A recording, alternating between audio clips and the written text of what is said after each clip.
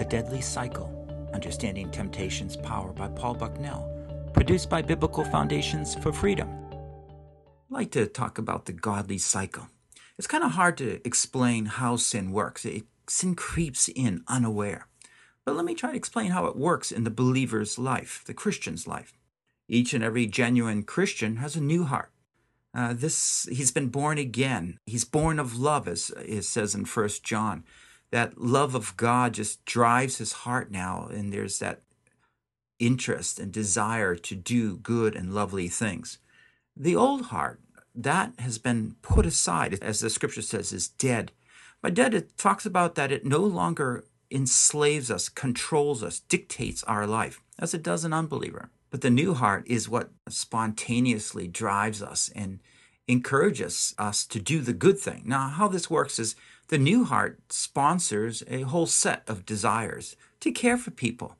I remember when I became a Christian, I just wanted to read God's word. I wanted to help people. It's just something that comes out of our new heart. That desire, in the end, will produce certain actions to care and to love others. And so we see here a linear type of pattern of the new heart producing those things that are good and lovely. But we won't fully understand this godly cycle until we understand the thoughts that are put around it. It's like a subroutine, a special cycle of itself, where the desires and thoughts merge together and produce that action. What happens is I might sense that I want to do something, but it has to go through my mind, my thoughts, where God's truth encourages me in the end to be brave or to trust Him or whatever, to do that action in faith that God will help me to love that neighbor, to forgive that person.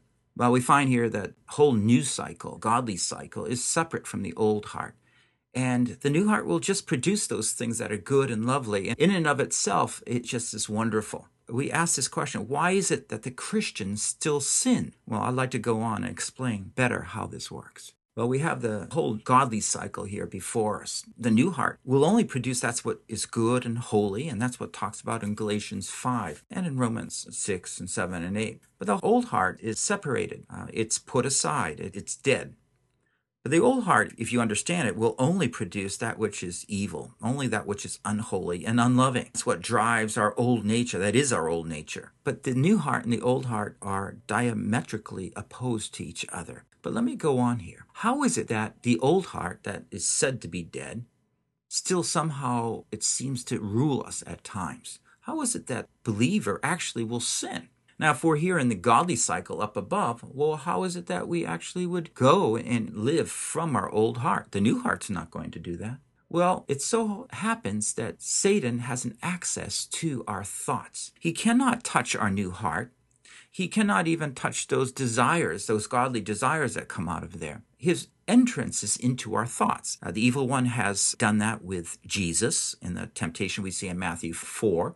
He has done that with Adam and Eve before they sinned in their righteous state. Satan still could have access to them. And in the same way as believers, even though we have this godly cycle and we operate within it, Satan has a way of entering that cycle and bringing evil thoughts to our minds. Now, as we know from study of the temptation of Jesus or Adam and Eve, those thoughts don't necessarily appear to be evil or unholy, but they are. They're often half-lies. They twist the truth in such a way that the falsehood that the evil one is sponsoring in our mind looks attractive. So this is the temptations. This is the way the evil one inserts actual thoughts in our minds. Those thoughts are temptations to induce us to sin. Now, I want to just summarize. Now, the new heart will only produce that which is good. The old heart will produce what is evil. Now, Satan enters our thoughts, that godly cycle, to disturb it by these temptations, these thoughts. But I want now to show you how the evil one actually hijacks our thoughts and brings us into sin. Now, it's our sin, but he gives us these thoughts and feeds them into our mind. We have a new heart, and those desires and thoughts and actions are all there as part of a cycle that is to be repeated, and that's how we grow, by just maturing. Now, Satan will tempt us. That is, he will bring a certain half-truth into our minds to have us doubt God and to trust our own judgment. That goes contrary to what God wants. Now, notice that what happens is once we trust that temptation, once we listen to the evil one, those desires all of a sudden begin to degenerate from the lie. And those desires will be bad desires, not the ones that are generated from the new heart. No, not at all. In fact, those desires that are sponsored from that evil thought are connected to our old heart. And so what happens is that we have a whole news cycle that is regenerated again and again, separate from that whole godly cycle. And so the thoughts that we've had, the bad thoughts, the temptations, sponsor evil desires that connect us to our old heart. And the old heart seems to dominate us and control us. And this is where the believer often feels like he cannot but sin. He's trapped. And sometimes even the evil one will bring the temptation into our mind to think that we're not even believers. Well, what happens is this cycle is actually just all a false cycle. It's not true. What's true is that we really have a new heart, and we are dead to this old heart. Now, as long as we listen to the evil one and obey him, we will generate those false actions. So at any point in our lives, we are able to turn out of this by just repenting, confessing what is true, that I'm not thinking and doing what God pleases God, and start pleasing God. He wants me to love. Okay, I'll love, I'll forgive, I'll be kind. Well, this is the sin cycle, and this is what ensnares believers. And it's only temporary, and fortunately, through Christ's blood, we have total forgiveness of this. And we can just easily step back into the whole new cycle. I'm introducing the Discipleship 2 Reaching Beyond Mediocrity series.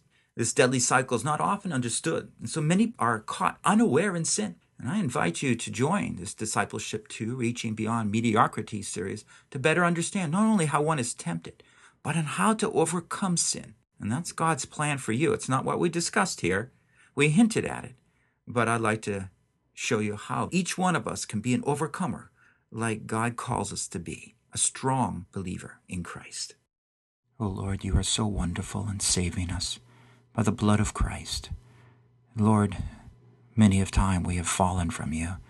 We have succumbed to the temptation of the evil one. We haven't even discerned the thoughts in our minds. Oh Lord, we have compromised the commands that you have given us to live by. We ask that you might forgive us through the blood of Christ, that you might help us, Lord, better understand how to be strong, how to live beyond these temptations, and like Christ, Lord, to walk in his footsteps. Oh, keep us, oh Lord.